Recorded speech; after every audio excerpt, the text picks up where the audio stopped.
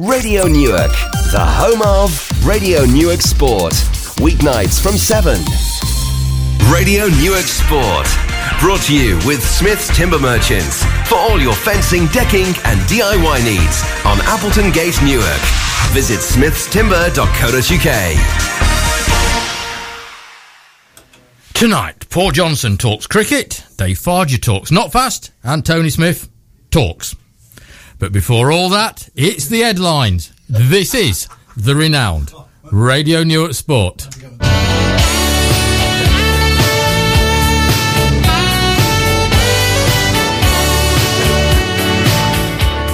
Newark Athletic Club youngster Josh Clee had a good day at Sheffield Institute of Sport, smashing his own PB in the 800 metres.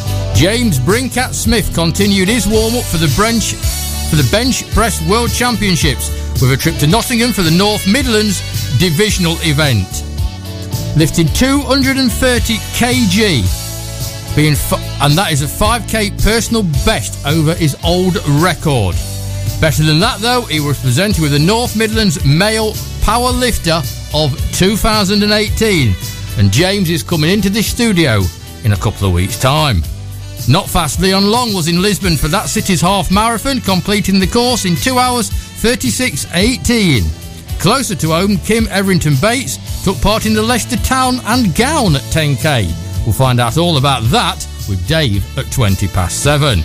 Adam Holland returned from his Cyprus marathon and he won it again. Back-to-back Cyprus championships, crossing the line 2 hours 35 and 3 seconds. It's off to John O'Groats now for our surf dude. He's running all the way to Land's End.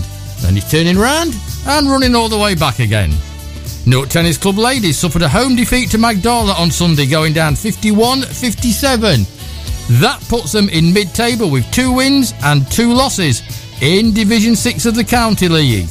And Flowserve now know their opponents in the East Midland Counties League Cup final after Clifton beat Belper by the odd goal in 3 last night. Cup finals on Saturday, May the 4th at Clipston with a 1 o'clock kick-off, and it's a brilliant reason why it's a 1 o'clock kick-off. The first starts at 4 o'clock and the football's got to be out of the way. Brilliant. Only local football. And one more in local football, because it's been confirmed that sin bins are to be introduced all across Step 7 levels next season. Now we find out that it's been introduced in Step 5 and Step 6 as well. The letter from the FA is on the way to the leagues. We found out that one first. Me thinks there's going to be a lot of standing watching football next season. We'll talk about that one obviously tomorrow night, Tony and Anger, but I think in the not senior league it's worked well. I think it's good. It's only really for back chat on referees. It's not for bad fouls or anything like that. It's if you want to go back at the referee and have the final word, he's going to say, OK, then go and stand there for 10 minutes and cool down and then we'll have another chat. That's how it works. And I think you have to be booked for the first one before he does it. But to me, it's sensible. It's the way forward. It works in rugby. It works in hockey. Why shouldn't it work in football? Exactly. Too right. I mean, it's a good job Voldemort left Glowfields when he did. You're going to have an awful lot of standing there standing watching, not you're playing with 10 men, but hey ho, I'm sure you've got 1 or 2 others that's quite capable of standing there as well. Yeah, but I mean, it's the biggest bane in football is people talking back to the referee. And as you know, from a Leeds United angle, I've not got a great deal of time for Mr. Clough, but that's what he said to his players. There's no point, shut it and walk back 10 yards. Best thing a football manager has ever said and maintained. Because they'll never change their mind. Exactly. And blatantly wrong, they'll never change their mind. Full credit to Brian Clough for that. Crikey, don't know where we're going to go tonight. There's no following that. We've got a super special guest, but there's no following that comment. No, I think I better go now. I think I've peaked. It's a massive welcome back to Bolton's very own cricketing superstar Paul Johnson, and tonight we're not really going to talk all night about Paul. Paul's going to give us his thoughts on the forthcoming county cricket season, a year of Ashes cricket and World Cup on sort of our home turf, and a local scene that sees Balderton and Collingham both back where they belong in the top division, both going head to head, and we can't wait for the sun to shine on those 2 Saturdays. But first, before we talk to Paul, Mr. Tony Smith. On what? What you want to talk about? You rang me about it. Yeah. No, yeah. It's I do all the odd work. I script it. And what do I get? A Muppet. Well, yeah. Well, you know, I've been here long enough now. You should be expecting what you get. But basically, I was talking to a dear friend of ours, Dave Smith, at length. That's the only way you talk to Dave Smith, at length. I did pour a cup of tea first. And he was telling me that when he retired as the Mr. Chips of the Grove School, he had one great desire, and that was to go see the first ball bowled of the county cricket season. And so he went to Fenners, where Cambridge University were playing against Essex, and he walked to have a look at the wicket, walked on to Fenners to have a look at the wicket before the game, found out that one of the umpires was Paul Pollard, and that Chris Scott was the coach for Cambridge University. Chris, the former Notts wicketkeeper, and brother of Nick Scott, former Newark Rugby Club captain, and doing great things in the RFU now, incidentally. And so, needless to say, Smithy walked on, immediately got chatting with everybody, and a name was raised in conversation. How's Jono? And Dave Smith said, very, very well, thanks, he's doing all right. And Scotty said, good, because he's a legend on the county scene, that bloke. And Dave Smith said he was absolutely thrilled to think that a lad he'd known since he was 8 years old would be talked of in such terms by a respected cricketer. So, good evening to a legend. Well, I mean, we knew that before we started, but good evening to a legend. I've been called many things. I think we can't talk about that until after 9 o'clock. That's pushing it a little bit. So people call me a leg end, but no, it is nice. And Scotty, when we first started going to Trentbridge, used to pick me up in his farm van, because the family owned a farm out at Thorpe on the Hill, near Lincoln, and used to pick me up on the way through. And I used to ask him whether he could bring his dad's Mercedes rather than what we called the pig wagon, because it was an absolute stinker. But no, Scotty's a bit of a legend as well. He holds a record, you know, Tony. He's dropped the most expensive catch in first class cricket. Dropped Brian Lara on 9, and he turned around and said, I'll not use the exact words, but oh damn, I bet he goes and gets 100 now and 501 later. It was a pretty expensive drop catch, but I love him to bits. He's a great lad, Scotty. I would suggest you probably remind him of that every... I have done once or twice, and I'm not doing it anymore. So we're sort of 10 minutes into the show, and other people are calling you a legend. We all know in Newark that you're a legend, but you're not only a legend, but you're now actually a vice president, which is wonderful. Yeah, it was nice. Out the blue, just before Christmas, I was down in London with my partner, and we arranged to see Chris Broad, and we were just having a bite to eat on the South Bank. Sounds very nice, doesn't it? It's very nice. And I'll do the half list. We only mix with the best, Tony. He said to me, I've just got back from Trentbridge, Jono. I've been at the committee Christmas dinner. So I said, that's typical, as he is a vice president. I said, that's typical. How many years were you at Trentbridge then? I reckon, he said, I was there for 9. I said, well, you're lying, it was 8. I know my stuff. And he had a laugh about it, and I said, I did 33 years there and absolutely nothing. You did 8 years and then swanned off back to Gloucester, and they give you one pretty much straight away. That's a state of county cricket. You've got to have the 3 lions there on your chest to get anything. Came back, I think I was on about the 22nd of December. 23rd, I got a phone call from the chairman of Notts saying, put you forward for vice presidency. So I had to text Brodie straight back, and I said, I'll see you next year. Hopefully I'm sat next to you. So it was a nice surprise. There's I think it's well known that I left the club under not too good of circumstances 5 or 6 years ago, and I think that if it would have probably been sort of offered earlier, I'd have been a little bit compromised with it. But there's a lot of water under the bridge since then, and it was a no-brainer and very much a massive honour for me. I think it's I agree with you. There's a good time lapse, and now it's a lot of people said it took them too long, but yes.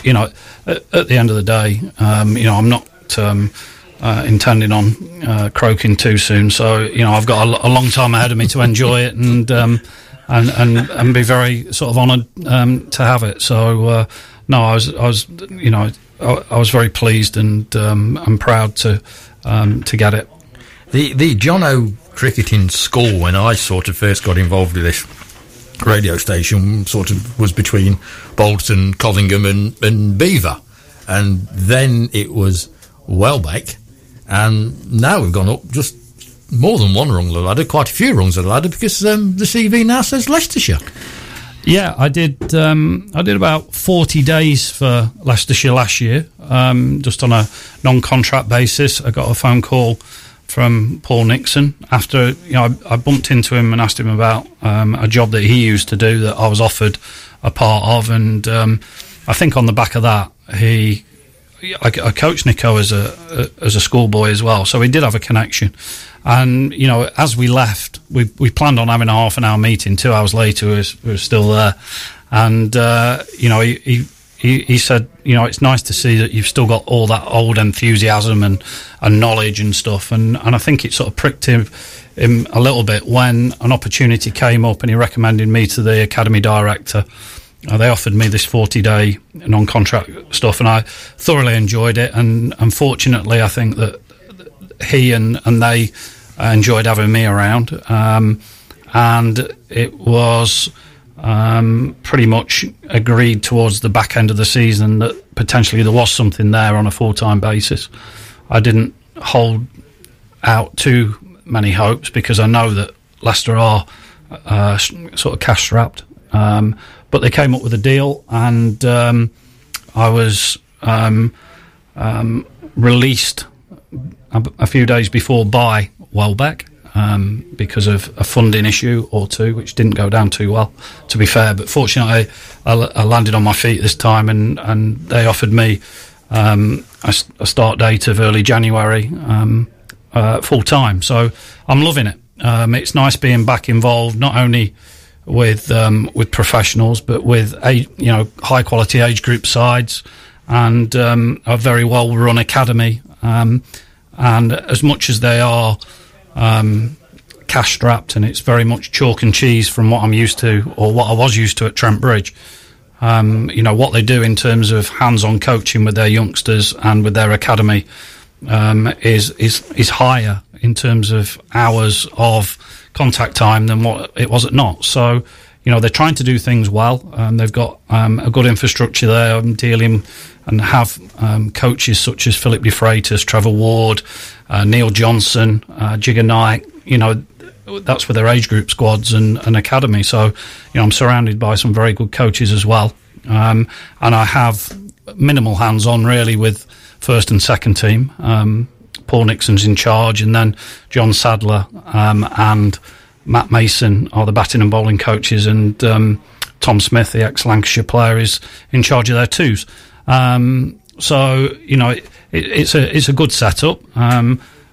What they lack a little bit in quality, they make up for in grit and determination. And at the minute, as I say, I'm loving it to bits. It's nice being back involved in professional cricket.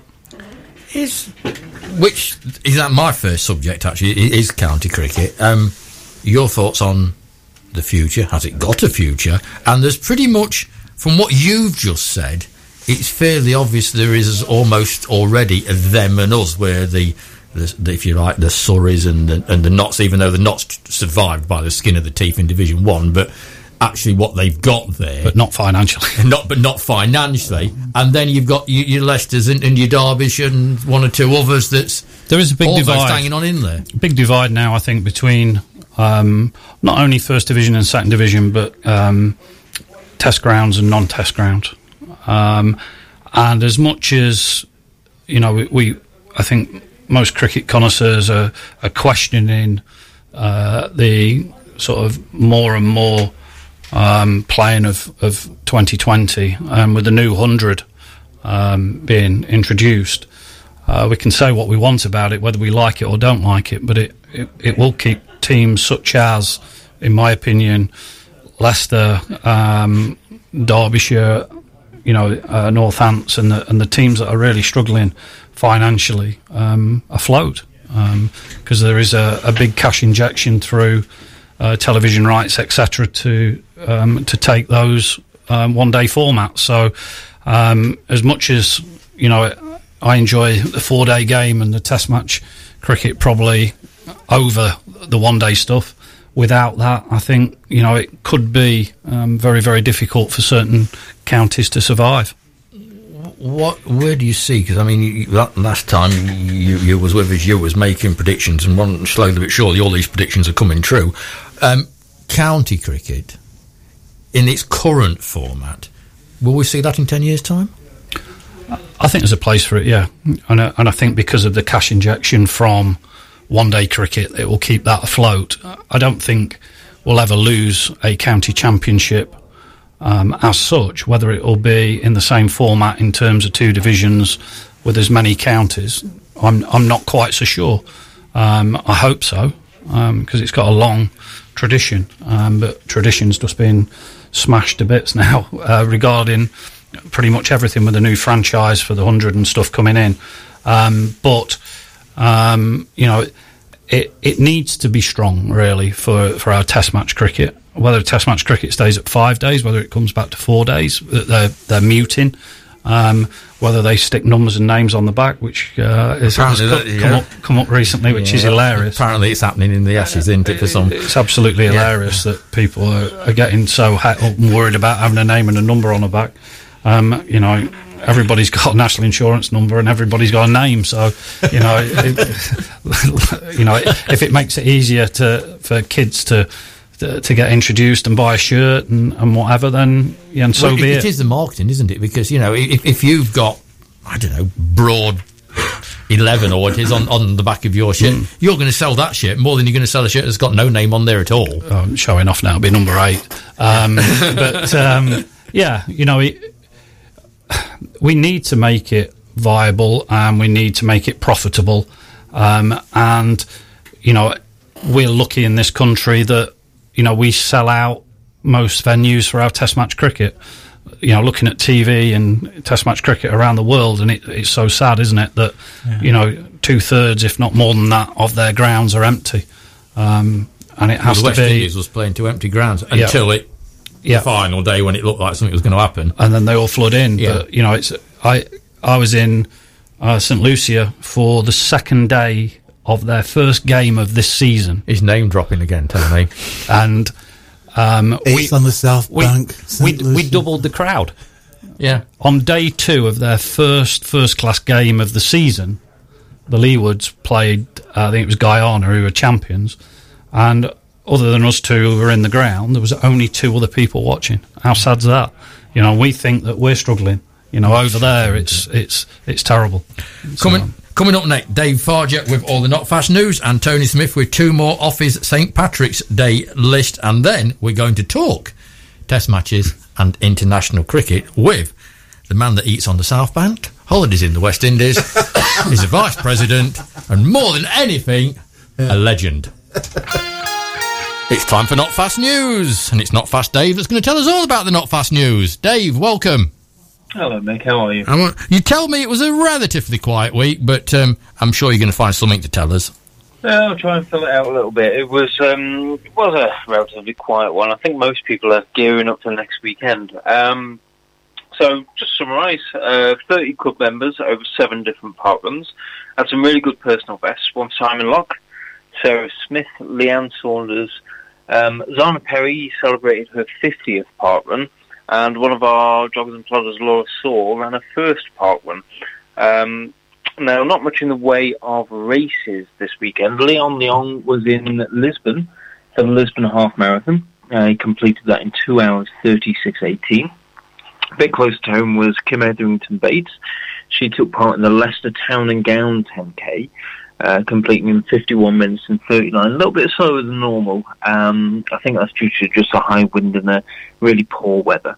And Peter Lane, he was up in the Lake District on Saturday, and he completed the very wet Cartmel 10K in 59:05. And looking at some of the pictures of the Cartmel Way, it looked like he was running through a lake, in all honesty, Mick. It was a very wet, very muddy one. Caught with him last night, and he said it was probably the worst conditions he's ever run. So hopefully the weather's going to pick up for this weekend when a few more people are out and about. We've got a picture of Peter on our social media pages. Thanks for letting us use the picture. And yes, it looked like he was running through a lake. It was. It looked like it was Jesus running on water. You know, apparently that's classed as fun, but I didn't quite see it. But hey ho. Yeah, fun for some. I prefer a nice dry road myself. Last weekend, not a lot. This weekend, an awful lot. I think so. Yeah. There's quite a few races all across the place this weekend. We've got the Ashby 20, I think, which a lot of people are gearing up for. That's a 20-mile road race. And there's a few more close to home as well. So hopefully next week's going to be a slightly fuller report. The Ashby 20, of course, is in many people's build-up for the London Marathon, isn't it?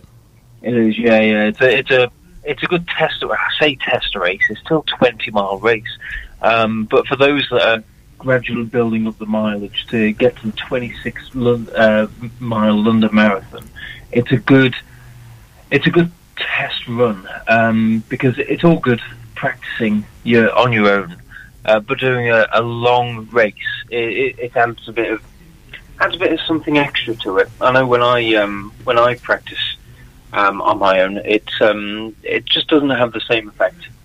So when you're with people running a race, you're really putting that little bit more into it. So it should be good for everyone. And you can tell us all about it next Wednesday. I sure will, mate. Thank you very much, Dave. Lovely. Thanks. Bye-bye. Bye. All week we are trying to whittle down 13 Irish sporting heroes to 4 Irish sporting heroes. And out of the 13, we've got rid of the Kilkenny hurling legend. We've got rid of Roy Keane. Although that was Tony's decision and not mine, in case Roy's here. We've got rid of Paul O'Connell and Katie Taylor, which leaves us with Brian O'Driscoll, AP McCoy, George Best, Alex Higgins, Barry McGuigan, Stephen Roach, Mary Peters, Joey Dunlop and Patrick Harrington. It's getting harder for Mr. Smith to tell us why he's going to kick 2 more off that list. It is getting hard because I've got my top 4. It's a matter of culling them in respectable order, I think.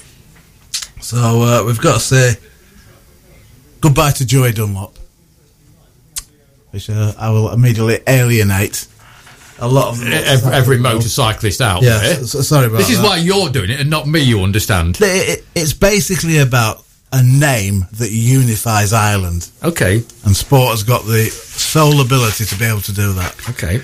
So we'll get rid of Joey. And also Stephen Roach, because that's cycling and that's just... And you don't like cycling? I've got nothing against cycling or drugs, but I don't think they combine in the sport very well. Just cross the name out and move on. So that's 2 more. It is Thursday tomorrow, and we've got to get that down to 4. So we've got 1, 2, 3, 4, 5, 6, 7. So 3 more of those names have got to go tomorrow, and you've got to explain why. And then we're going to put those 4 that he's got left out to you over the weekend in social media for your comments and your votes. And we'll see on the Monday who you think is the Irish Sporting Championship. Then we're going to do the same with the Welsh, the Scottish and the English, even though I've tried to look for the Scots at the minute and I haven't found more than one. There's only one of those got an airport named after him, isn't there? Exactly. You've got it. You've got it in one, and that's where I'm going. But hey-ho. Can I just add another to the John O story from my Dave Smith conversation today? Will it be quick? Yeah. Go on then. Apparently he's not only a legend at cricket, he's also used to be a hell of a footballer.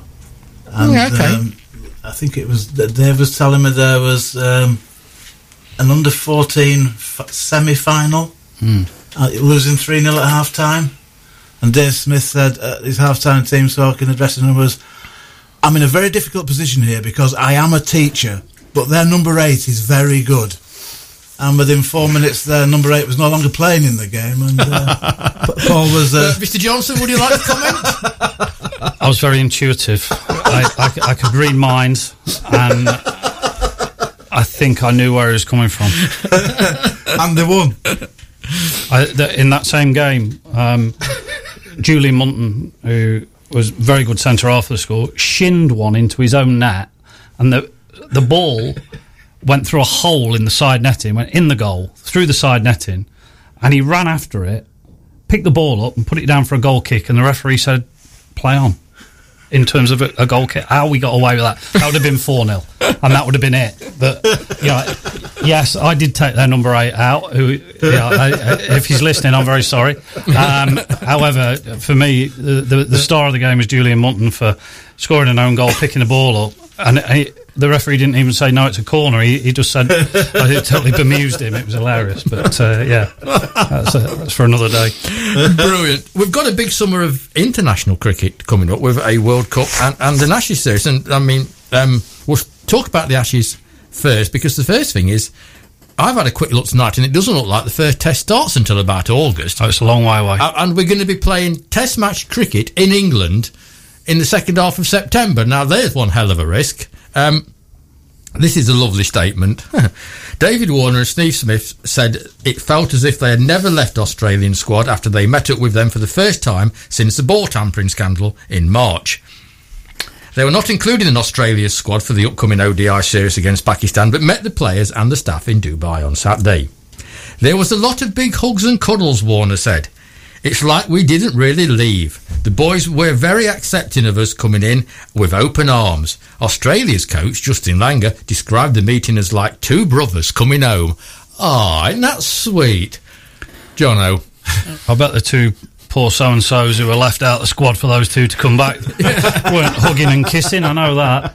You know, you've got two very good players, haven't you? Two very senior top players. You know, if they're not going to laud that and make what they want of it, then they're going to struggle. So, you know, you can read into it and take from it what you want. I would have thought that, those two would have been incredibly happy. Probably the new coach, because the old one met the axe probably on the back of what did happen, whereas those two have been accepted back in.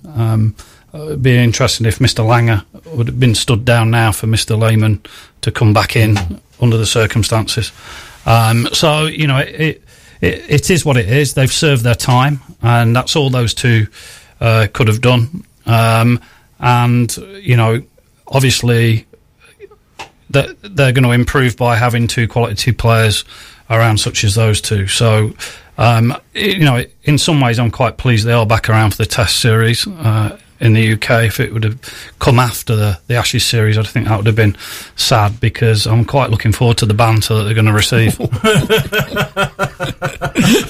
Where are we, England, then, as a Test playing nation? Because everybody expected us to go to the West Indies and have a bit of holiday and win it 3-0, and it's not even really going to be hard work. It's all going to be over inside 2 days, and they're going to be on the beach. It went a bit pear-shaped. Yeah, you know, I think, to be fair, the West Indies held their own over here a year or so ago when they came over and surprised a few people.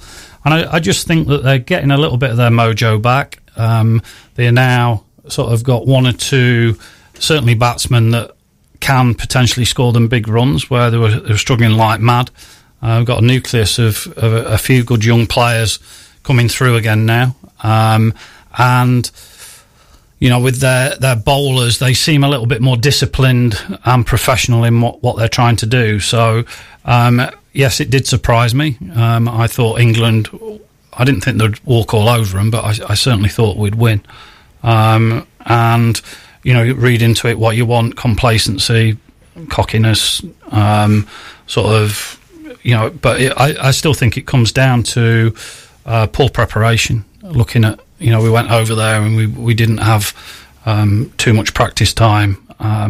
And is this all down to finance? Because I mean, when we went to Australia, I think we played one game before a test. In my young days, you was there for 3 or 4 weeks. Yeah, and I just think it's the changing way of cricket. I think availability of players probably comes into it a little bit with, all the cricket that's played 12 months of the year throughout the whole of the world now, and getting people back. And, the S&C guys now have a very, very big say in terms of workload for players. So whereas before we'd go out there a month before and the bowlers would bowl and the batters would bat, nowadays, their workloads are very heavily monitored, and the S&C guys don't want them doing too much workload before games. And at times I just think that we're a little bit rusty starting series, except for when we play at home, when the conditions are very much in our favour, because we're used to it and we're using our balls, and that is a big advantage. But when we tend to go away, I think we're quite slow starters because of the prep. There is talk, isn't there now? There's the same make of cricket ball, universally used the world over. Yeah, I don't necessarily agree with that. I think it doesn't vary as much, but I don't think that people probably tweet or ring in and say you don't know what you're talking about, but I don't think there's a universal football, and I don't think there's a universal rugby ball. I think wherever you go in the world, you probably use a different make of ball, and it's true of cricket. I think there's 3 U's. There's the Kookaburra ball, which stays very round, but after about 8 overs you struggle to shine it, and the seam goes totally. There's a very small seam on it. There's the SG ball that's used in the subcontinent, Indian made ball, which is a little bit more like a Duke that we use over here, and the Duke ball, I believe, is being tampered with this year, or modified, should I say, not tampered with. That's probably the wrong choice of words. It's a bad term. It's being modified. We can't edit this. In terms of the seam. The seam is going to be smaller. It's going to be machine stitched down rather than hand stitched, so it's not going to be as proud. But I think in Australia they tried the Duke recently in their state cricket, and they just couldn't control it. It was hilarious. They were bowling at second and third slip. It was very interesting. But horses for courses, and they're talking about trying to do away with the toss like county cricket, which I think is awful. I don't agree with it in county cricket. I'd like the toss back and see where we go, because it's always been in there. And they toss up at football. I know you're on a football pitch and you kick one way and then the other, but if you get turned around at Forest and at Anfield and places like that, so they're not kicking to the cop in the second half, it does give you a bit of an advantage. So to me, there should be a toss of the coin. I think that's how, to be fair, Not stayed up last year, that they had building work, and they played, I think, the first 4 games all away, so they had the choice early season of whether they batted or bowled first, which gave them an enormous because they did advantage. Start off well, didn't they? Yes, and that was because they took the option of bowling first in early April, March, in March and early April, and you're never not going to do that, regardless of how straw-coloured the pitch looks. There's always going to be moisture at that time of year, and it gave them an enormously big advantage at the start of the season. And they clung in there by their fingernails at the back end and stayed up. So, there's things to be said for it, and there's bits and pieces that they're always tinkering with, and it's very interesting. Do we need a West Indies, a good West Indies on the cricket scene? I think we do, don't we? Well, of course we do. They've got a massive tradition, and it's like saying, do we need a strong Yorkshire? That's arguable. But they always say, strong Yorkshire, strong England. And in terms of international cricket, through my young days of watching cricket, the West Indies were wonderful, weren't they? It was a sight to behold, and their supporters were awesome as well. And we said earlier, it's just sad that they don't get as much support in their Test match cricket as what they do in the 2020. And I had my England A tour in the West Indies, and when you know, I'm not saying we had massive crowds, but there was a few came through, and the atmosphere is wonderful, and their sense of humour is second to none. It's wonderful. So I'm pleased to see the West Indies sort of on a far stronger footing now, for sure. Who's going to win, Australia and England? Then I know it's a long way off. It's the second half of the season, but I do think. Well, I think we don't seem to be settled in the test. No, I think we'll win at home this time round. I might not be saying that in a year or two's time, but I still think that we'll beat them at home. If this series was in Australia, I'd probably go for them. So I think home advantage will have a bit to play in it. But I still think we've got the edge over them. I think they're probably in a little bit more disarray than probably what we are. When you played limited overs cricket, if a side got 260, it was a cracking score. That was as good as it's ever going to get with batsmen like yourself. 480 something now, and 400 plus is not the norm, but it's getting that way. Yeah, you know, if you needed 6 and over going into the last 8 overs, you were stuffed. You wouldn't get it. You'd be swinging and missing, and you know the field placings and stuff. Whereas now, with the restrictions as they are, and with the bats as good as they are now, with the boundaries being smaller than they've ever been, you know, we used to play one-day cricket on full extents of boundaries. Now, there's. I don't know why they produce a maximum distance for boundaries in one-day cricket, because everybody predominantly just plays to the minimums. So they need to, for me, because increase the minimum. Yeah, though it's 4s and 6s and all singing, all dancing. So, you know, there's reasons behind it. The balls now with the white ball rather than the red ball. The red ball used to do a lot more, so it used to give a lot more help to the bowlers. So it used to balance it out a lot more. The white ball now, after 6 overs, is just there for fodder. You know, the bowlers have to be very inventive and very skillful in terms of being able to bowl slow balls and Yorkers, because they really don't get any swing or lateral movement off the pitch. So it is massively in favour of the batsman. It's a hiding for nothing for the bowlers, yet Nottingshire's former England seamer Harry Gurney has just retired from county cricket to concentrate solely on limited over matches. I'm assuming, being mercenary, that's where the money is. Well, yeah, but I also think that Harry is in the time in his career where, you know, that will elongate things. I think you'll probably see it with bowlers who have had a decent county career sort of get into their sort of early mid-30s and decide that they might be able to go a little bit longer purely by playing the white ball stuff, especially if, as you alluded to, they are involved in franchises all over the world. Well, in Harry Gurney's situation this year, he's a multiple winner. I think he's played in 3 and he's won 3. So instead of opening another pub, he's got 2. Instead of opening a pub, he might be opening a casino now. He won the Australia Big Bash with the Melbourne Renegade, and he's set to play in the Indian Premier League. And of course, if you play in the Indian Premier League, then you will be able to afford to buy a casino. Yeah, I don't know how it equates, but it was something like 7,500,000 rupees or whatever he went for. But when you get someone lauding you, such as Dan Christian, who over the last 2 years has won pretty much every 2020 competition, coming out and saying this guy's the best death bowler I've ever played with in 2020 cricket, it's a pretty good medal to have around your neck and say, come and get me. And to be fair to Harry, he's improved immensely over the last 3 or 4 years. I've done a lot of the commentaries with Radio Nottingham on the 2020 stuff with Notts, and the last 3 or 4 years, he's up there with the best death bowlers in one-day cricket. As an aside, is the Radio Nottingham work had to go to one side now? Yeah, unfortunately. I think enjoyed that. Yeah, there's certainly bits and pieces that I've had to get rid of. You know, pretty much. I do a little bit of work in the winter I've done a bit for Collingham. I've done a little bit with Beaver again. Very little with Beaver. More one-to-ones this year.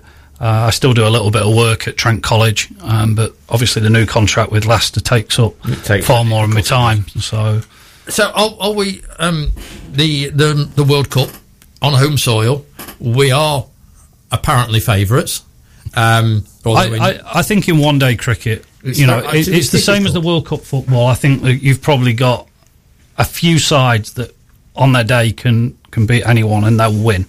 And I suppose it's the same with the Rugby World Cup. We've seen recently fabulous games of rugby, and going into the World Cup there, to me it can be one of about 6 countries that could win that. And I think it's true of the one-day Cricket World Cup. On any set day, there's no one who are, unbeatable.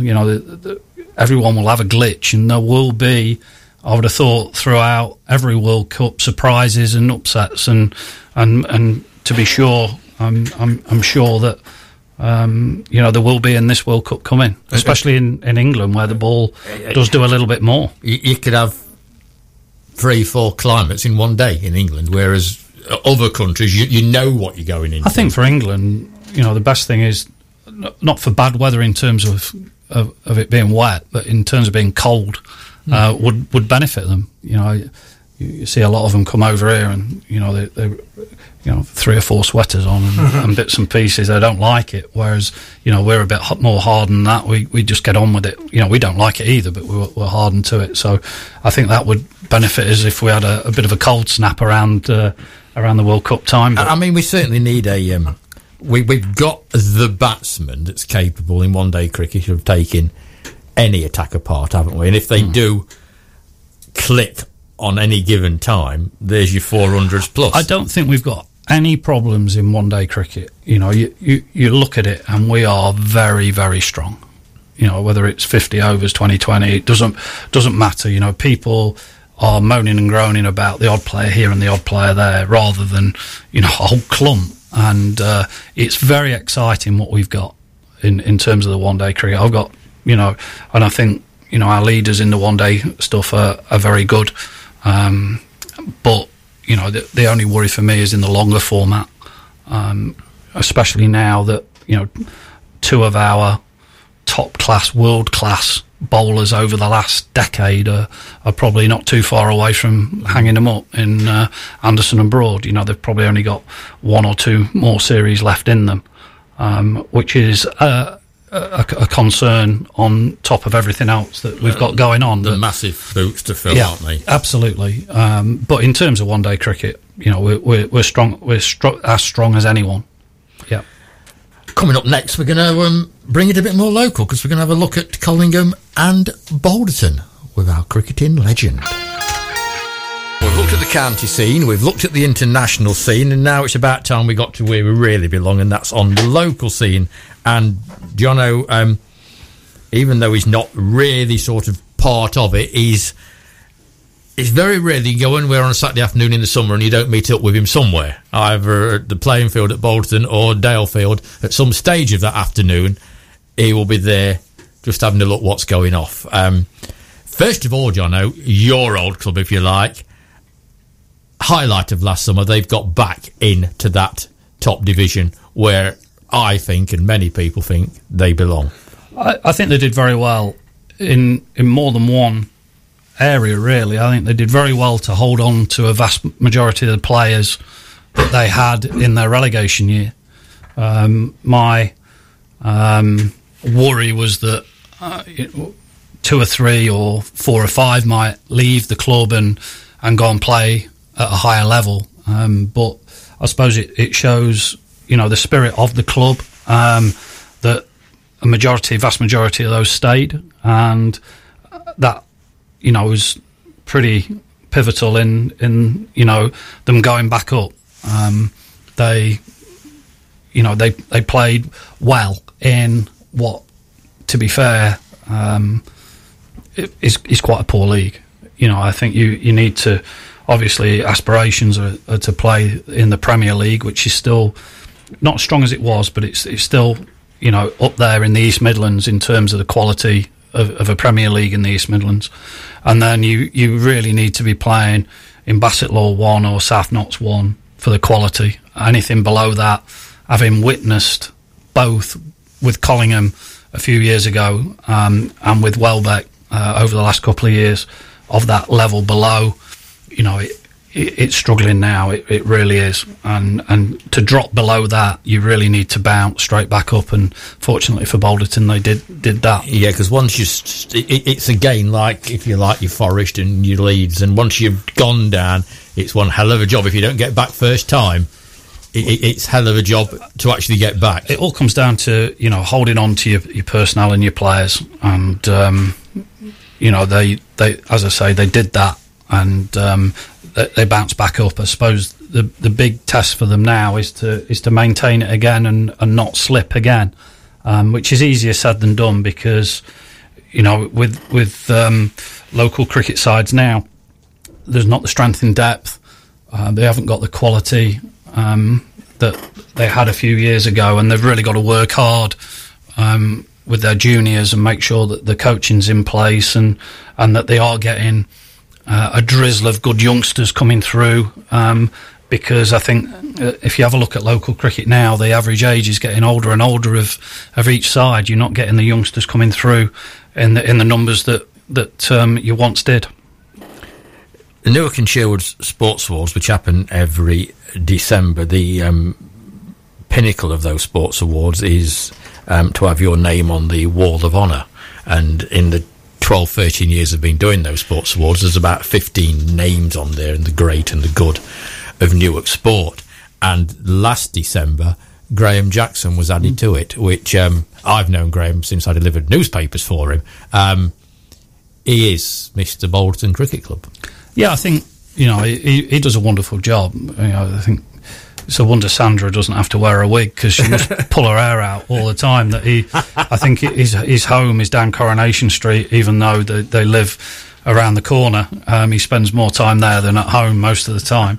And, you know, every club needs one. And, you know, I think that, you know, you look at Newark, or you look at Ransom and Miles and Collingham and wherever, and they've all got pretty much a Graham Jackson, but, you know, the one that Balderton have got has, you know, started there as a very young lad, and he played in the first team, and he captained it, and, you know, he's been there, you know, forever. And you know, I suppose because you sort of grow with them, it's my birthday next month, and I'll be 54, and I just think that I feel really old. And then I see Graham at the side of me, and I think, well, you don't look any older. And I do look back on the photos on the wall at times, and yeah, he does look a bit older. But, you know, I feel that I obviously look I've aged a lot worse than he has. And you know, he's still sprightly. He doesn't carry any weight, and you'd think that if he stuck his whites on now, he wouldn't be out of place. No, you know, he seems to stay very fit, and a bit of a Benjamin Button around the place, really. But, you know, I think that, you know, if a few of the lads listening now, they'll be shaking their head thinking, you don't see him enough anymore. But you know, I still see him. I still nip in and say hello to them, and you know, without him, I think, you know, they'd struggle to not survive, but they'd struggle to meet the demands of what a local club needs. I think Balderton are a little bit lucky in some ways, because obviously they play on a council field, and they are lucky to have a really, really good groundsman there who produces really good pitches on what is a council, a local playing field, and he does wonderfully well. And I think that, you know, I'm not taking anything away from Graham, but a lot of the guys around, their go-to people have to probably sit on a roller for days on end, and I just think Sandra must think, you know, thank goodness that they've got a groundsman. She wouldn't see him at all, but whether she'd be pleased with that or not, I'm not sure. Talking of a club that have got a groundsman, and he spends every hour's God sends there, and we're going to go to Dalefield for the last 5 minutes of the show. They've got their overseas star back, Mohammed, which was an absolute major coup for them, and I know they're putting a lot of work into that one. They've lost the opener, Seb Menshausen. They've lost him. I don't know if there's a replacement in. We'll find out when David Pipes comes in. But whereas Bolton are going to be looking to stop in that division, Collingham are going to be looking for a top 2 or 3 finish again. Well, they are.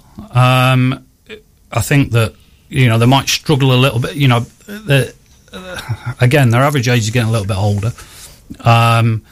You know, they look all right. They don't look any weaker or any stronger. You know, I've done a bit of work with them in the winter, and again, they've got one or two good young players coming through that I think they'll want to try and, I hate the word fast track, but try and make sure they give them the best opportunity to come through. Whether they're quite there yet, I'm not sure. But you know, Menshausen has gone, which on the advice of whoever, I thought, you know, at least one more season with Collingham would have benefited him far more than trying to establish himself at this stage in the Premier League. You know, batting at 1, 2 or 3 for Collingham will probably suit him far greater than batting at probably 6 or 7 or really struggling at the top end in the Premier League. But you know, that sort of stuff happens. It happens with all clubs that, you know, their better younger players tend to get hived off and they disappear, or they go to university and don't come back. But you know, it's a little bit the same as Balderton. They've got a really good team spirit down there. They run the club very well. It's a very welcoming place to go and watch, and it's, you know, it's a very pretty place to go and watch as well. And you know, with the 2 fields that they've got down there and the facilities that are on offer, you know, I'm surprised they don't attract a few more players from the local area, whether it's sort of Lincoln side as they are, but they probably over the next year or two could do with certainly strengthening as well, as I suppose most clubs could. But they've certainly got everything to attract players to Collingham, that is for sure. I think there's an awful lot to look forward to, or indeed now is the sun to make an effort and shine. Well, there's the opportunity. I'm not sure whether it's next year, 2020. The talk is that there's going to be a Premier League 2. So I think the top clubs in the Bassett Law and the South Notts this year have an incentive to play for as well. And of Premier League 2, of my understanding, is that it can't be second 11s of existing clubs in the Premier League. So, you know, it leaves it open for that little bit more incentive. And again, if Collingham and potentially Balderton can play well enough and get an invite into Premier League 2, that at the same time might just sort of coax a few players to join as well. So it'd be interesting to see how that develops. Paul, it's been absolutely fascinating. It always is when you pop in. You're going to have to pop in again and see us very soon. And I know you're going to have a busy few months coming up, but we'll try and find... It's been a pleasure. A free night for you to come in. And Tony's been looking forward to this night ever since I told him a couple of weeks ago. But it's one of his favourite nights. Absolutely fascinating to get somebody in the studio with the knowledge of a vice president of Nottinghamshire County Cricket Club. And go on, say it. Somebody who eats on the South Bank at London. Well, it's certainly a heady company we're mixing in tonight, Michael. It most certainly is. Tomorrow night, we go from the great of Mr. Johnson to Strictly Mick and Tony. So you couldn't get further apart, really, couldn't you? You really couldn't. As we look back at the week's headlines, the week's local stories, and look forward to what's happening this coming weekend in local sport. So lots for us to get a teeth into tomorrow night. We're going to have a bit of a natter, and no doubt we're going to have a bit of a bicker, and we're also going to get these Irish superstars down to the Final Four for you lot to have a go at. Talking of superstars, you've got one coming up next on Radio Newark. It is, of course, the wonderful, the one and the only Mr. Doug Hall. Radio Newark.